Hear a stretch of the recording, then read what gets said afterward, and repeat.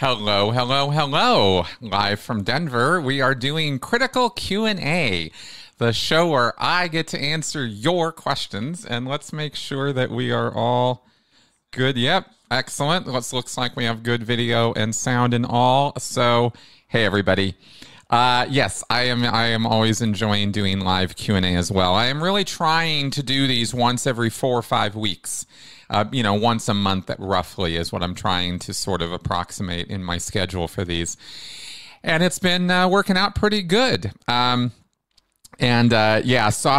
I saw some of these comments. Let's throw the comments up on the screen there.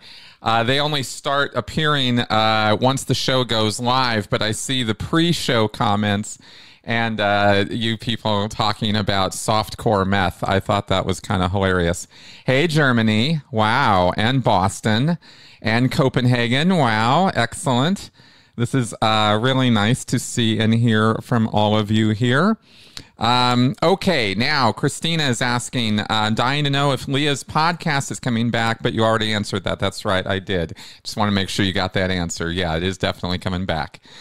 When, how, all of that, I have no knowledge. I am not involved with the production of that show, but I did get that much. It is a little cool. We're having monsoon season apparently, or monsoon weekend or something here in Denver, or in Colorado, I should say. We're not having a monsoon here.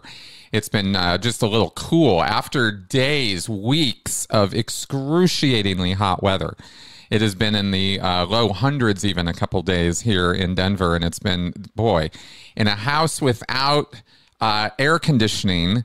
That is a rough go. So, we've been constructively using window openings and fans and ceiling fans and curtains to our advantage on all of that. Okay. Excellent. Still warm in the UK. Hey, Sweden. Hey, London. Wow. I did want to say we had a good time today. The ICSA, the International Cultic Studies Association, is putting on a virtual conference this weekend, and I got to participate in that and do a presentation with Stephen Kent, Dr. Stephen Kent, and Dr. Phil Lord. Stephen Kent is an academic up in Canada. Phil Lord is a legal scholar, professor, also up in Canada, and they asked me to join them to do a presentation for ICSA this year on the Rehabilitation Project Force, that wonderful prison camp that the Sea Org puts on for its members, and which I partook in. So we got to talk about that today, and then did a little Q&A afterwards, and that was kind of nice. A little fun to do that. And connecting up with other people in the sort of ex-cult, cult recovery, cult exit counseling world. That is sort of ICSA, and it was a fun conference to be part of. So anyway, I was really happy to be part of that. And also this morning, I got to be part of a little talk with my professor and other people talking about research methods. And we got to talk a little bit about the research that I did for my master's thesis. I think my professor was quite happy with it. And I got to learn and see a couple other grad students this year who were also on the same program I did, and hear about their research methods and what they were doing, addressing their former cult or some cultic group or coercive activity. So anyway, it's fun and games today that I've been kind of on camera all day in a way. And so that's why this got pushed up to 2:00, which is later than usual for this particular show. So, all right. Now, yes, I'm sure it is quite hot down there in Texas, Red Pill. I am quite sure of that. Oh, yes. Okay, Kara's asking about when does the Anonymous Insider come back on the show? Well, it just so happens we have already recorded our next podcast, and that's scheduled to go up this next weekend. I had a choice to make, and I decided to put up my talk with John P. Capitalist. We did a nice 2-hour-long discussion about the future demise of Scientology and our sort of thoughts and semi-faux predictions or ideas based on grounded reality and John's amazing Wall Street analysis and business acumen and all that. I totally took advantage of him and his to pick his brain about the future of Scientology based on all these things we've been hearing about from the Insider and from Catherine and reading on Tony's blog and various other places. You know, it's been a little exciting lately with some not so great news for Scientology. And so anyway, he and I got together again, the Insider did, and so we've got a show coming up next weekend. So you guys can watch for that. And let's see here. Looking back at the comments. Oh, okay. Traveling to Loveland. All right. Well, okay, Red Pill, good question. He asks here, what percentage of Scientology staff and Sea Org members are burned out and turned off by the COVID response handed down by David Miscavige? The numbers that we're hearing is a third. And this is a couple different sources I have. That seems like an awful lot of people. If Scientology is 30,000 members strong these days, 10,000 of them are like, yeah, not interested in going into the orgs anymore.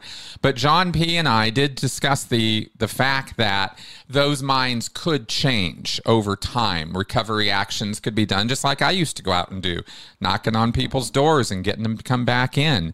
Those kind of actions could be taken, but the problem is that the orgs have reduced down and have been closed and are not even offering much in the way of services right now from what we're hearing. So as long as that kind of practice is still in place, recovery efforts are going to be falling on deaf ears, and the longer people are out, the better chance that they'll stay out.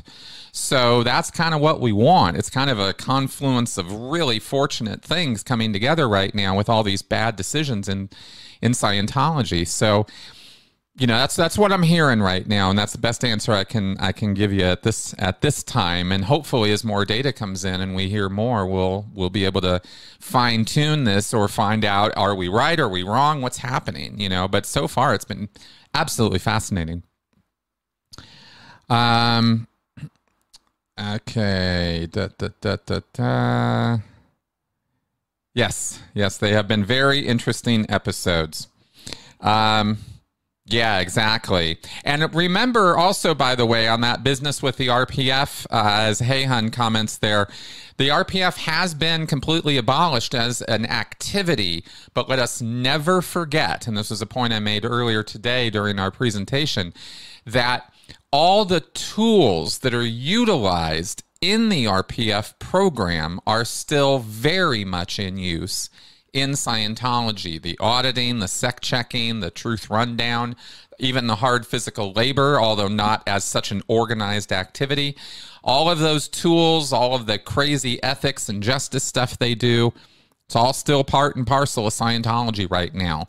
And while it might have been canceled, something just as bad or worse can come along tomorrow, and there's really nothing stopping that from happening. So I don't mean to be all doom and gloom. It's a great thing that they stopped doing the RPF, but I just want to point out that it's not like they're turning over a kinder, gentler cheek or something. That's not what's going on in that world.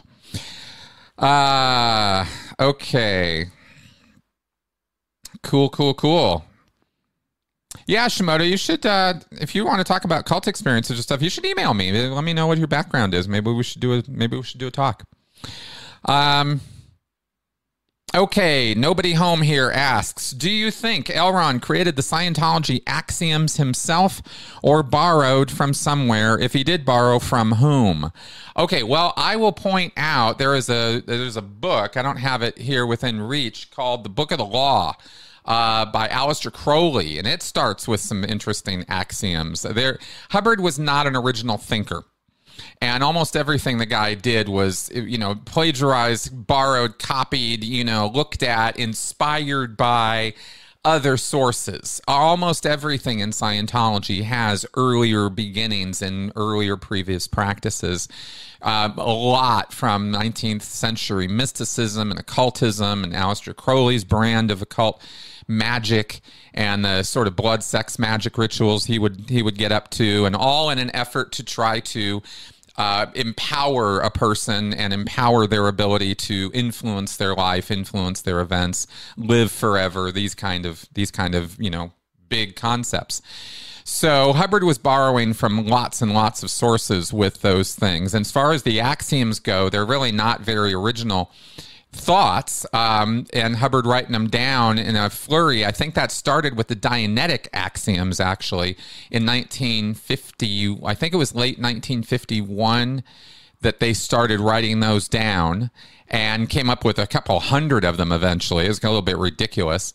And then the Scientology axioms were a product later on, built on the concept of the Dianetic axioms, but they kind of were more spiritual in nature. So, that's what I can say about that, at least right off.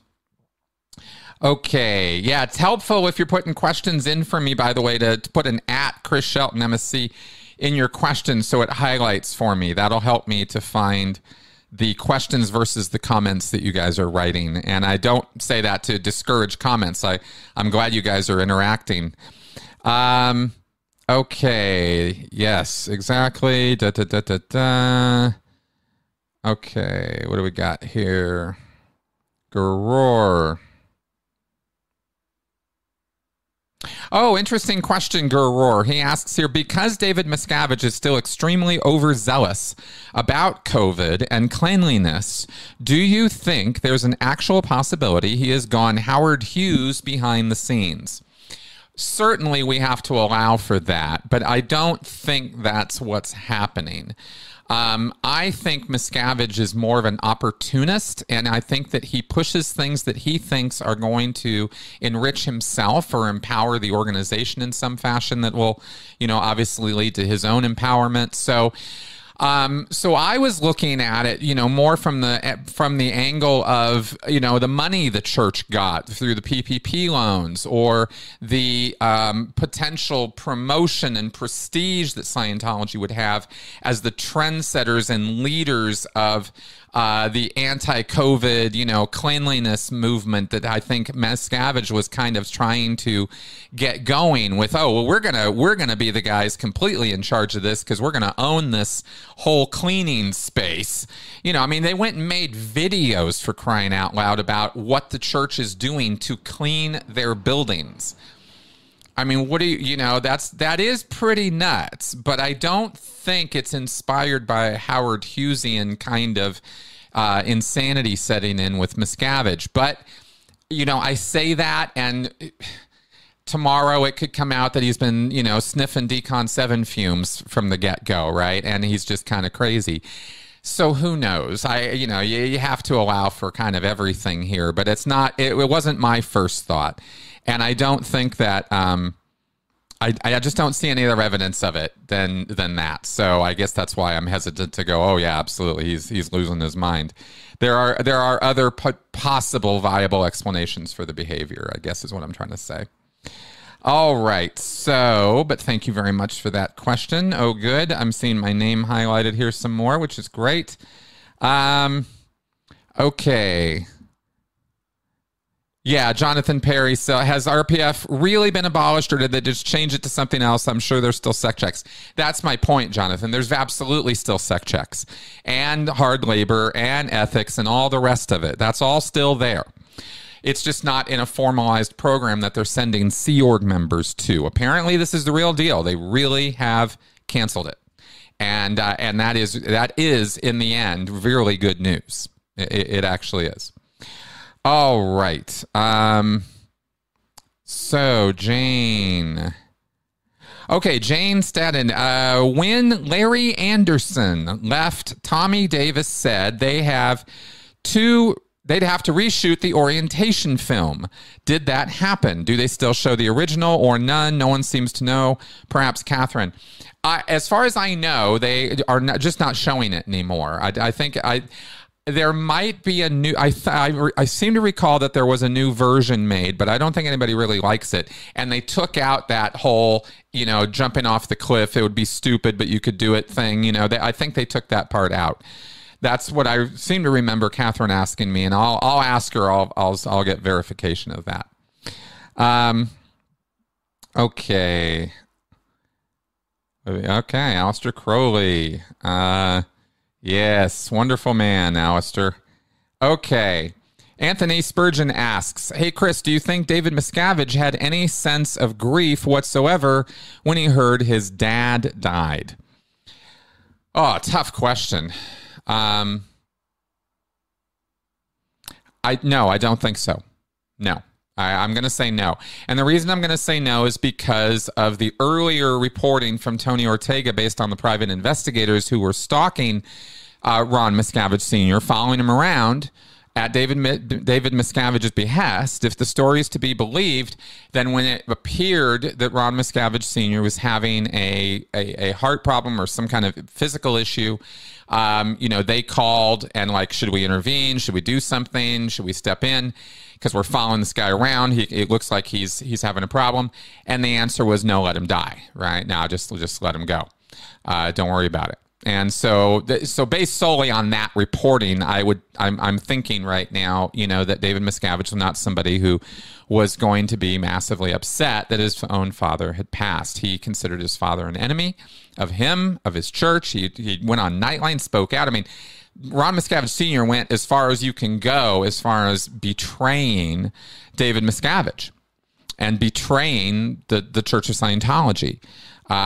And so, as far as I can tell, with the mindset of, kind of predatory authoritarian types like David Miscavige, loyalty it's all about the loyalty. This is where it connects very easily to how the mafia operates. Is the mindset of that loyalty factor is it is the thing. That it's the glue that joins it all together, is that these are the people you can trust.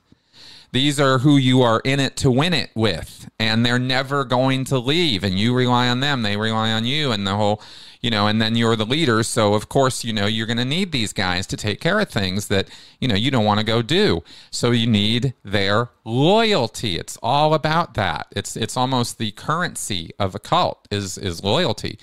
So when you prove your disloyalty as blatantly and openly as Ron Miscavige Sr. did, then all humanity is gone out of that relationship as far as David Miscavige is concerned, and you are nothing but a horrible, awful enemy.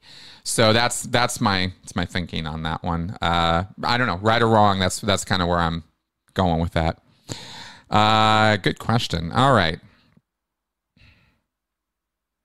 Oh, Red Pill asks, what would you be thinking of the Scientology COVID response if you were still in the continental management position that you had held prior to your departure from the organization? I would be fit to be tied. I would be very upset. I would have been upset for the last couple of years. I would have just been, what the hell is going on there? I mean, when I talk here and now about how aghast I can be, about how shocked I can be at how much Scientology has seemingly changed over just the 10 years I've been out, part of that comes from, would very much still have been part of me even, all the way back then, is this feeling of this almost betrayal of, there's all this Hubbard dogma. There's all this Hubbard rules and policy, and this is how the thing is supposed to look. And as awful as that is, of course, things change. They evolve. And under a person like Miscavige, they devolve.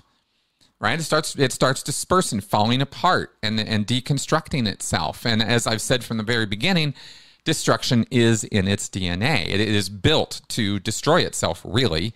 It just cannot sustain itself based on the rules and the procedures and everything that it has.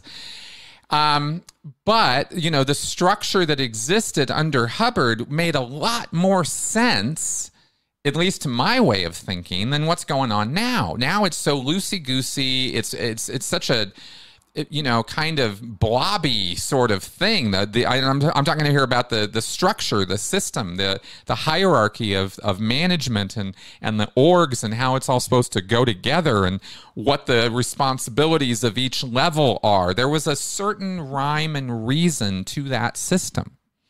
It wasn't a perfect system by any means, but it was a system you could sort of imagine could work.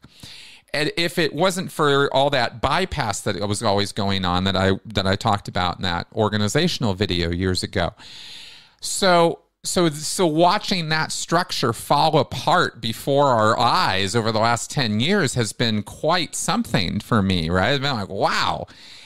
And I know that even if I were still in, that same response would still be happening, is I guess what I'm saying, right? Is I'd still be like, what is going on here? It feels like I'm in the twilight zone. We can't order this. We can't do that. These orgs can't deliver any services. What are we doing here? This is insanity. I would be absolutely chewing the rug. This is crazy. I just don't know how I would possibly be able to rationalize the decisions made over the last couple of years that we're hearing about are batshit crazy stupid. They are just outrageously stupid. And they undermine the thing I'm so excited about with it, as I've said before, is that these things are undermining the very foundation on which Scientology actually works as a con. I don't mean that the auditing works. I mean, how does the con work? What's the structure that it's built on? You got to do certain things, and you got to keep doing them repetitively. Or it just doesn't. It starts falling apart, and that appears to be the case right now. But we can't, make any predictions or talk too clearly about when it's all going to fall apart, because who knows?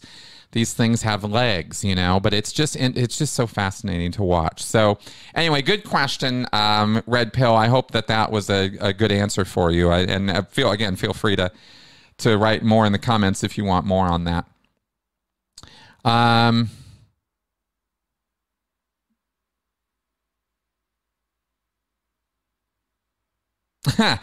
Okay, Xion asks here, the person who I figure was a reg and said she was going to make me her whole track project to get me back in stopped writing me.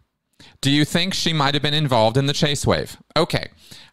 So what Xion is asking there is, given the fact that all of the Sea Org salespeople and a whole bunch of other finance-related people who had money-related jobs in the Sea Org and in Scientology, they all got removed from their jobs and got shifted around and transferred to other jobs as a result of the fallout from the chase wave, from the credit card fraud Scientology has been engaged in for a while, and up until 2019 when it all came crashing down.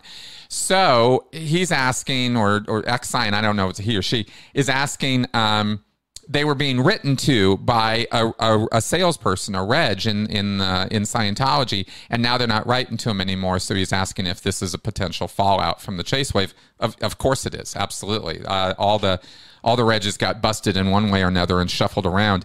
But also, let's never forget how disorganized and kind of silly their whole letter writing thing is. It's like, they're still using file folders and kind of this whole antiquated system of contact management, and it's pretty bad. So there could be other reasons than the person's not longer on the job as to why you're not getting written to by them. But that's what I would guess, is that they're gone. Okay, Ray Franklin, I'm a big fan of your program. Could you speak briefly on the types of people who are drawn to Scientology? Sure. People are drawn to Scientology who happen to be in the wrong place at the wrong time, and wrong time meaning a place where they are at some kind of an emotional crossroads or trauma or significant change or factor in their life that is bringing about uncertainty, doubt, fear, job change, city change, move, a recent loss of a loved one or a significant person in their life, some other emotional turmoil or upset. These kind of things get people anxious and worried, and they are concerned. And what do I do? And if it goes on too long, it becomes this chronic anxiety and this kind of thing. And people want help for that. And if they are in such a place and they happen upon a Church of Scientology and a smiling, bright staff member who welcomes them in, and they do a personality test, or a family or friend of theirs happens to, be talking to them about this grief or upset, and they're connected with Scientology, they might bring them into a Church of Scientology, right? Except when I was in, 75% of all new Scientologists came from family and friends. So a lot of referral system going on there. But however it happens, if that person is in that kind of state, is when they are vulnerable to love bombing and appeals to their emotions and appeals to authority and the kind of logical fallacies that Scientology plays on when it is doing its recruitment, its initial sales job. And it's all about helping you and being a person who you can talk to and establishing trust and that kind of thing. It's all about that at the beginning more than it's about your money. And it's only gradually that these things change out and it becomes more and more and more about your money.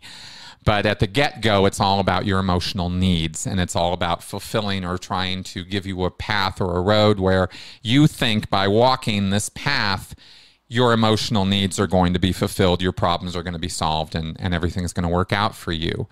And that's the type of person that Scientology would appeal to. That's also the type of person any cult would appeal to. It's that kind of a situation that sort of makes us vulnerable to cult recruitment. It's not 100%. People get involved in cults who have perfectly fine lives and are not in the middle of emotional turmoil.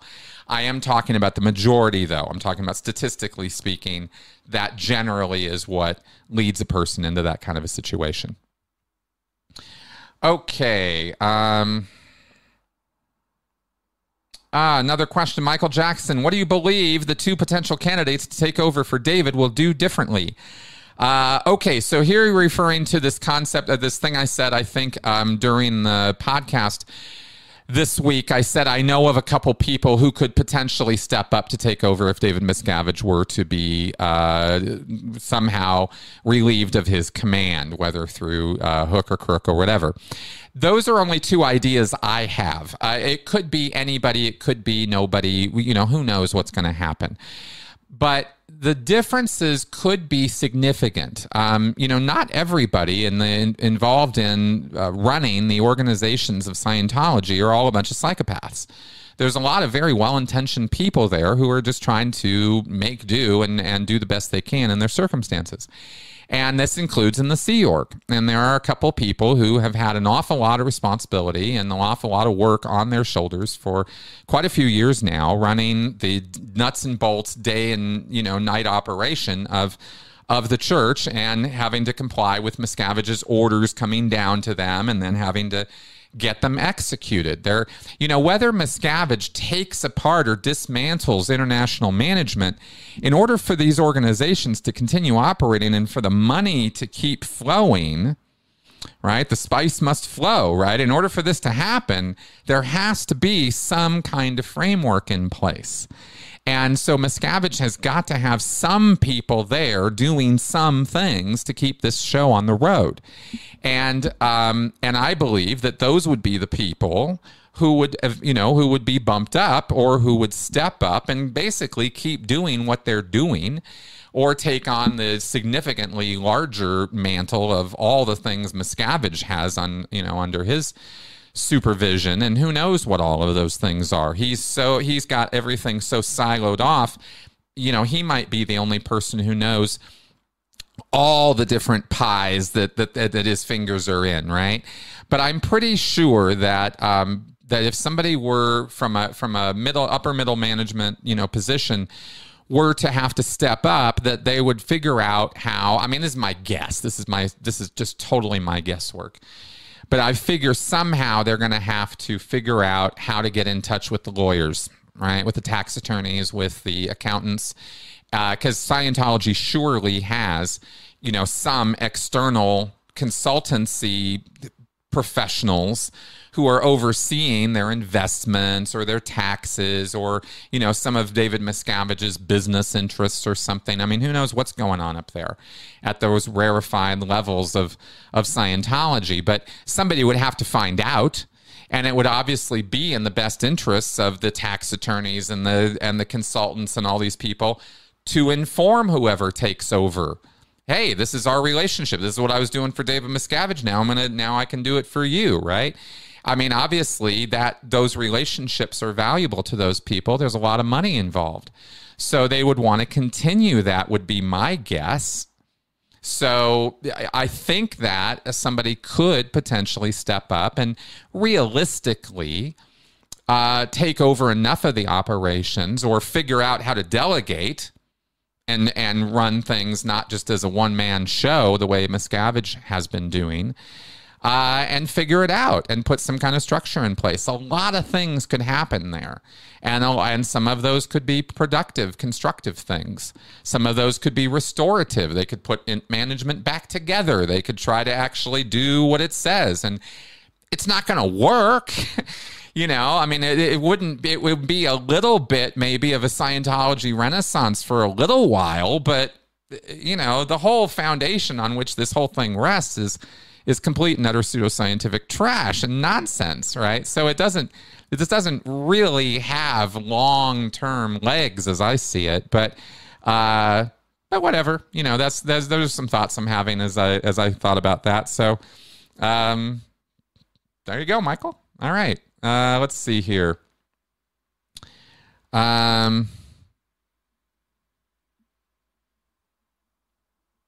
right, Jay Davis, where's that?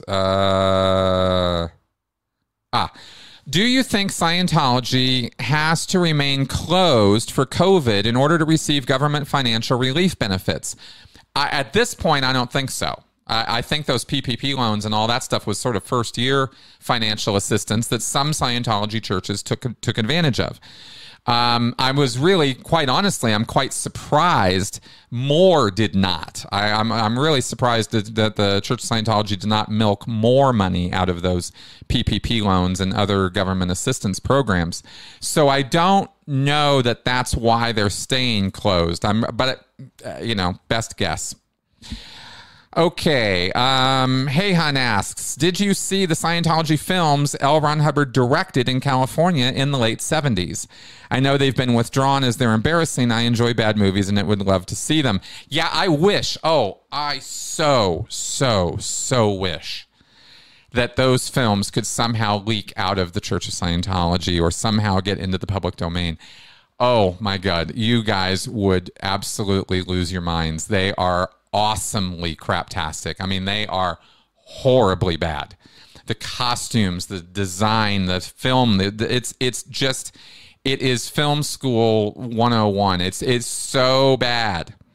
And these are I'm talking about the original technical films of Scientology. L. Ron Hubbard had an idea in the late 70s that he would go off into the desert of California. This is how Gold Base started out in San Jacinto, is they set up some properties out there, and he went out there with his messengers and with a bunch of Sea Org staff, and they set up a film studio, and they bought cameras and lights and everything. And Hubbard scripted technical training films for Scientologists. These would be films that would show what auditing is supposed to look like, what the TRs are supposed to look like, what an E-meter is, what the needle is doing. There was a film that shows all the different needle reactions. There's like a bunch of them. I think the whole list is like 32 of them or something. There's all these different things that stupid little needle can do. Hubbard made a film to show that. And he made a bunch of these films, and they were shot with Sea Org members as actors and as the film crew. So everybody was kind of learning as they were going. David Miscavige, one of his original jobs in the Sea Org, was a cameraman working right under L. Ron Hubbard in those film shoots. So, you know, that's how he came up. So anyway, these films were quite bad.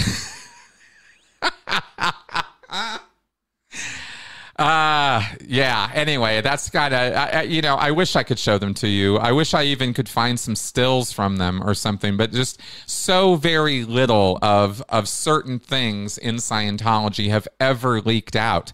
You guys see the books, you hear some of the quotes from the lectures. You see a couple little snippets from films, on the internet here and there, but, boy, but you really just are missing out not seeing those films. That's all I can say about that. I did see all of them, and they were, oh boy, were they bad. Okay, let's see here. All right. Okay, yes. JB Chicago asks, has anyone tried to infiltrate the Church of Scientology to subvert it, for example, by flipping whales? Okay, now that's interesting. I've never heard of anybody suggesting to go inside Scientology to infiltrate it so as to make social contact with the rich Scientologists who are keeping the thing afloat and subvert them or flip them. That would be such a long-term operation. I don't know that it would really be worth anybody's time or attention. There are some very, very serious rich Scientologists in American, Venezuelan, Taiwanese, I think, Australian. I mean, there are some very, very moneyed people in Scientology. And going in there and infiltrating that and turning them would be quite interesting. Nothing I've ever heard of before. So yeah, I don't know how to describe that one. People have definitely, I have addressed the question of what it would take if the FBI or an undercover legal operation wanted to infiltrate Scientology, what that would take. On an earlier Q&A, I answered that in some detail, and it would, if you really wanted to do it right, it would take a tremendous amount of time and resources and stuff. And I don't know anybody's really that super interested. I think a direct raid like they did in 1977 would uncover more quickly if they had search warrants for digital access and stuff like that, and they hit the right places at the right time and the right way. And I'm being purposefully mysterious about that, but I'm just saying if they did, then they could uncover a treasure trove of information out of Scientology, and all kinds of things could be made public that right now are only talked about, right? Like the whole Truth Rundown. You know, I'd love to show you guys the actual L. Ron Hubbard writing on the Truth Rundown, but I can't. It's nowhere around, right? It only exists in Scientology. So anyway, so that would be quite interesting if that could be done. Okay, let's see here. Okay, X-Cyan asks, have you heard Frank Zappa's album, Joe's Garage, where he talks about L. Ron Hoover and the First Church of Appliancetology? No, I don't listen to Frank Zappa, so I've never heard that. Okay. Okay, Gurur asks, why hasn't David Miscavige come up with some BS like he has communicated with LRH from Target 2? He could really squirrel the tech then, couldn't he? Or is that at odds with Scientology beliefs? It's just not necessary. And it would also strain credulity, on the part of an awful lot of Scientologists. There's a very weird thing, and I think it was Aaron and I who talked about this, or I think it was another X and I. We were doing an interview, and we were talking about this exact thing. Maybe it was Sonny Pereira, where it's fascinating how the Scientology belief system is all about a spiritual existence and past lives and aliens and alien civilizations and space opera and implant stations on Mars and on trains on Venus and all this hooky sci-fi crap. And yet, if somebody walks into a Church of Scientology and says they are in spiritual contact with L. Ron Hubbard or with their mother or their father who have passed on, but they're in spiritual contact with them, almost one for one, in my experience in Scientology, we would look at them like they were nuts. Oh, really? You're in touch with your mom, huh? Like somehow it despite this entire belief system that these things are possible and real, somehow we had it fixed in our head that those kinds of experiences or supernatural connections could only be made if you were a Scientologist. And it could really only be strong and real and believable if you were an OT Scientologist. it wasn't even spoken out loud. I'm telling you this, and I'm thinking about it right now. Like, we never even had to talk about it amongst one another. It was just this sort of knowledge that we all shared, and it wasn't even based on anything Hubbard wrote. I don't know how to make sense of that. As I sit here right now, I am kind of like, wow, that's actually true. It was an unwritten rule that if you weren't an OT talking about this kind of thing, then you really weren't worth much. But even with that, and coming back around to your question now, what if David Miscavige from the stage said, I have been in touch with L. Ron Hubbard? I mean, a lot of Scientologists would just be like, really? Okay, I guess, you know. They would really stretch. That would really stretch it. So I don't know even what word to use to describe that, but that's the best I got for you on that one, is I just don't think he'd be able to pull it off. But let me also emphasize, he doesn't have to squirrel the tech. He has already made massive changes to L. Ron Hubbard's technology, and everybody has given him a pass from day one on that. And he just keeps getting away with it. So no biggie there. All right. Moving on here. Yes, the RPF is gone. Let's see. Red Pill. How do you think the lives of the average Sea Org members changed due to the COVID response by Scientology and the local orgs closed or are remaining closed? How do I think the average life of a Sea Org member changed? I think that it got more bubble world.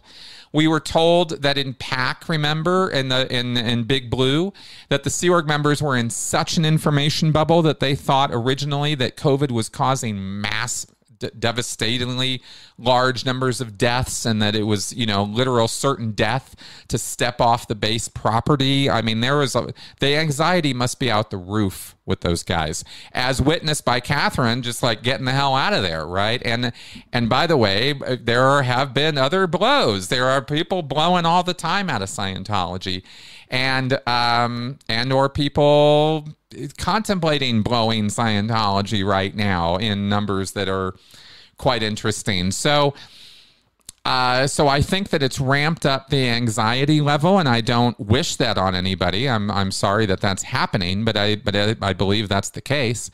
And with limited, amounts of time off and difficulties with the conspiracy stuff versus the vaccines, I appreciate the cognitive explosions that must be going on in Sea Org members' heads over the conspiracy theories that they were recruited with and understand to be real, and then the mandates to get vaccinated and comply with all the COVID stuff. It must be driving them nuts. To be living in that world of two polar opposite realities that you can somehow reconcile at the same time, more so than all the rest of the nonsense that goes on in the Sea Org. So, who knows what it? But I don't imagine that life in the Sea Org is very fun right now. I left because it was the opposite of fun. 10 years further down the road now that where we're at. Must be god awful. Okay, moving right along. These are great questions. You guys are really bringing them on today. This is great. Okay.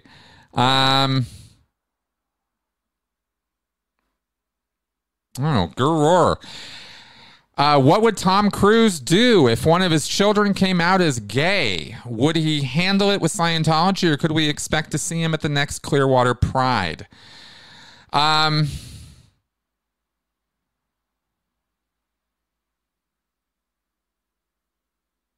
Well, let's keep in mind that his kids are Scientologists too. So the tragic answer to your question is they'd probably never allow themselves to come out as gay. Because if they're in the Scientology mindset, then that is simply not acceptable. It is a sign of psychosis even. And even if they sort of take those lines out of the books, and I'm heard that these things are being removed, but we're talking about fundamental changes to Dianetics, the second book of Dianetics, which is Science of Survival. The chart of human evaluation would have to be changed. There would be significant changes that would have to happen in Scientology for them to remove all the anti-homosexual, anti-LGBT references. They could do it. Culture is also a slow death. So, that whole thing has to die within the culture of Scientology. If that all were to occur, and that I think that the timing on that would be like 10, 15 years down the road. In other words, I think it would take about another 10 years before LGBT would really be acceptable in Scientology if they deleted all the references to it now. And I don't know that that's what they're doing. That's just one remark from Catherine that she said they're changing the books. They took that out of one of the books. I didn't see that. I'll have to verify that for myself. I'm not sure that that's true, but I know that even if they do, it's still going to take all this time for the culture to change. The only reason I'm making this point so hard is because Tom Cruise's kids are Scientologists. And so they're very much steeped in the mindset that anything LGBTQ is just simply psychotic and evil, and it must be eradicated. It's just reactive mind crap that you have to address with auditing and get rid of. And you audit the gay away, so to speak. So that's kind of how his kids are going to deal with that. Now, let's say that all of that somehow doesn't apply, and one of them were to just like loud and proud one day just go, you know what, screw all this Scientology crap, I'm gay, and that's how it is. Tom Cruise would very likely disown that child. That's probably what would happen, just like that. There might be a public statement of support, but it wouldn't be real. And it wouldn't be heartfelt, and it wouldn't be sincere, and it wouldn't last. Behind the scenes, Tom Cruise would treat that kid just like he treats his daughter, Suri, meaning he doesn't treat him at all. He's just not around. That's Tom Cruise. So that's my take on that. You asked, that's my take on it. I think that's what would happen. Okay. Kara asks, what do you think the response to COVID would have been had Hubbard still been in charge? What an interesting question. Nothing like what happened. I'll tell you that. Hubbard would never, ever, ever, ever, ever have closed the orgs. They would have remained open, doors open. Even if there had been mandates to close, all the businesses or whatever, Scientology would have, if Hubbard were around now, and let's assume certain things happened after he died, the volunteer minister program came into play. But that was a Hubbard brainchild. He came up with that idea back in the 70s. So he would be in support of the volunteer minister program. And he would absolutely have ordered that those volunteer ministers get out there, maybe not go to the hospitals because those were closed off, quarantined areas, but very definitely get out there and get Scientology known and used to help people in these trying times, right? And he would have been pushing assist technology and anything, cleaning may have been part of it for sure, because Hubbard was a bit of a clean freak himself, and he could have very easily gone down the Decon 7 route in terms of over cleaning and overcompensating for that. Hubbard absolutely could have glommed onto that solution too. That wasn't just something that Miscavige could have gotten obsessive about. Hubbard could have as well. But he would not have closed the orgs, and he would not have allowed any of that other nonsense with that attendant with that. Hubbard was all about getting books sold and getting services delivered. And the entire thrust of where Scientology has gone now is so much not that Hubbard would be working full-time to get it back to his vision of what Scientology should be. And the COVID response would reflect that. It would be very interactive and very much trying to work with people and help people and figure out what could be done to, he'd probably have been behind the whole mask thing and stuff, but I don't think he would have gone mask and gloves. I don't think he would have gone, nutso with that. Although Hubbard was just as open to pseudoscientific nonsense as anybody else. So he could have gone hog wild on that stuff, but I just don't see Hubbard's response being the same. And I know there's just no question in my mind that the Miscavige is very anti-person. David Miscavige, if given a choice, will turn to automation. He will turn to visuals. He will turn to something that doesn't involve people. And Hubbard was the polar opposite of that. Hubbard was get in there, roll up your sleeves, and get busy and get to work and get to it. And you guys, or you girls, you guys, you're the ones who are going to make this happen. You get out there, you spearhead this movement, you make it happen with your hands, you roll up your sleeves and get to work, right? That was Hubbard's kind of approach to growing Scientology, and Miscavige is very much not that. So I think that's what would inform his decision making when it would come to a COVID response, if that helps at all in terms of where he would be coming from. Okay. Sorry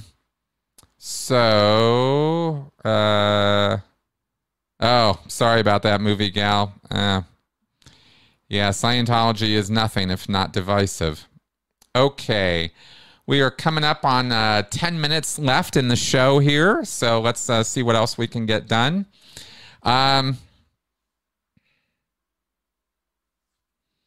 Yeah, Shimoda, how does Scientology react or respond to Pride in Clearwater given their rampant homophobia? Not well. They're not down with it, right? However, let's remember now that Scientology is trying so hard to position themselves as being pro-LGBT that they would definitely put some rainbow flags up and do the whole corporate flag waving drill as we see all the other corporations do. I really hate that crap, just so we're clear. I can't stand corporate fakery and jumping on the bandwagon stuff that corporations do when it comes to these social issues. I think it's pretty gross. But Scientology's right up there with them on this stuff. Anthony Spurgeon would like me to talk about the extent of the Presleys' involvement in Scientology. Any of them still in? Was Elvis himself ever in? No, Elvis never got into Scientology. He recognized that they were after his money right away. I think that was his statement about it. Oh, those Scientologists, they're just after my money. And he was right. Priscilla Presley, his wife, did get involved and was involved with Scientology for decades. And so did her daughter, Lisa Marie, who is now out. She's written songs. She's definitely, I don't think either of them are still in Scientology. You can find detailed reporting on this on Tony Ortega's blog, so I always kind of point over in that direction for certain things, this being one of them, because I'm not well steeped in the Elvis Priscilla Presley Scientology history. Everything I just told you is pretty much what I know, and that's pretty much all I know. Yeah, but Tony Ortega has definitely reported on this in detail. So if you Google Tony Ortega, Priscilla Presley, you'll get all the stories on, or Lisa Marie, you'll get all the stories on the Elvis family involvement with Scientology there. Okay, let's see here. Moving right along. Okay, that's interesting. Still having trouble accepting the RPF is gone. I know. It took me about 1.5 years to accept it myself. I first heard the RPF was canceled years ago. And it's taken 5 different people confirming it before I actually believed it was true. It wasn't just Catherine coming on my show, and it wasn't just Insider. This has been years in the making to convince me that there is no more RPF in Scientology, but apparently there isn't, and that's a really good thing. As again, I will say. All right.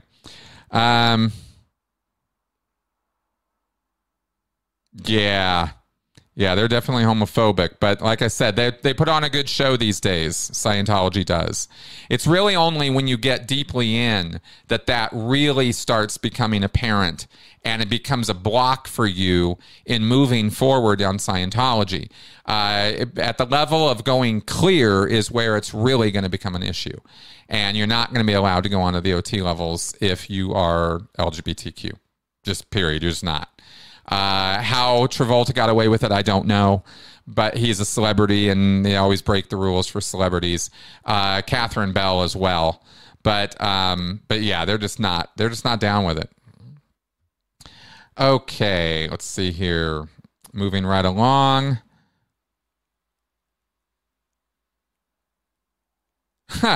Ex-Cyan.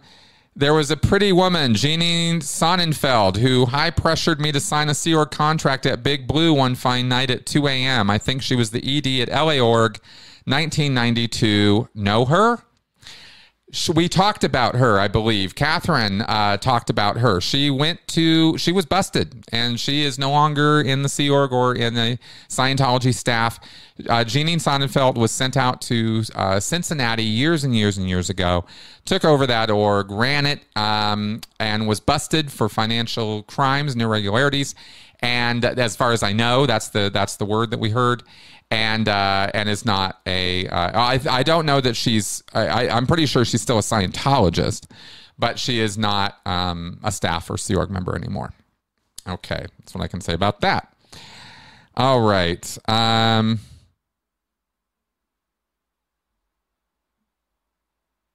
What's this? Suri isn't Tom Cruise's biological son? Suri is a girl. Suri is definitely Tom Cruise's biological daughter. I'm not sure what's going on there with that.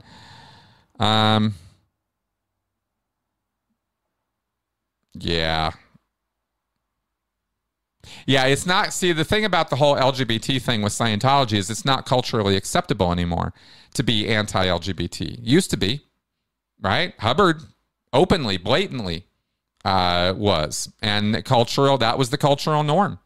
Right now, it's not okay, and suddenly it's awkward, and that's why they are silent on the subject.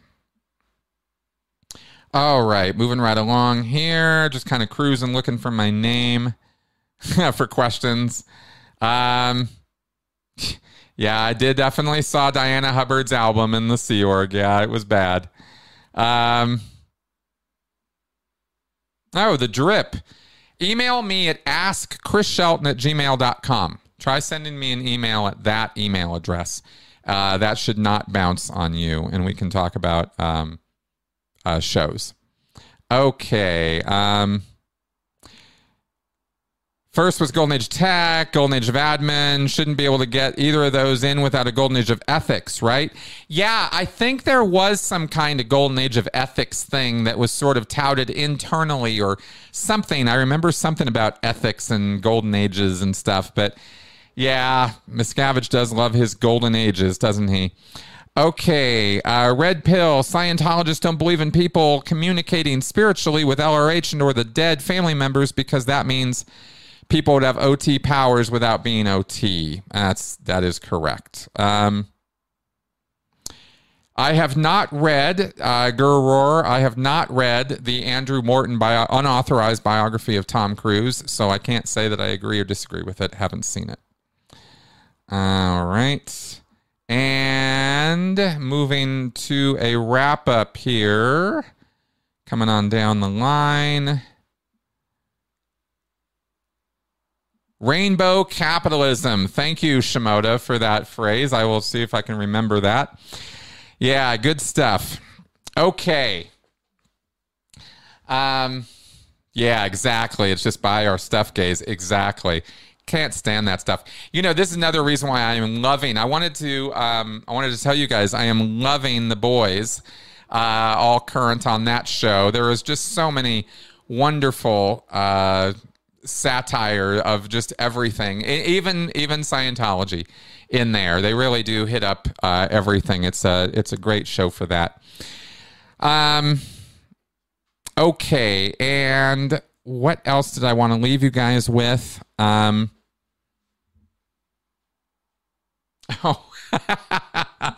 gonna leave you guys with a dad joke, and then I'm gonna end the show here. So I was thinking about starting a band. I was thinking about starting a music band, and I was going to call it Blanket. It's a cover band. All right.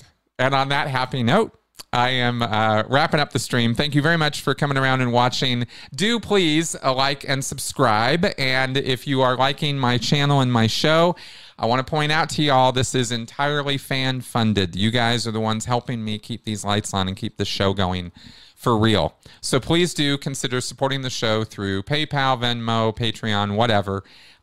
Show me some love. A little bit goes a long way. Thanks, guys. And with that, we are done.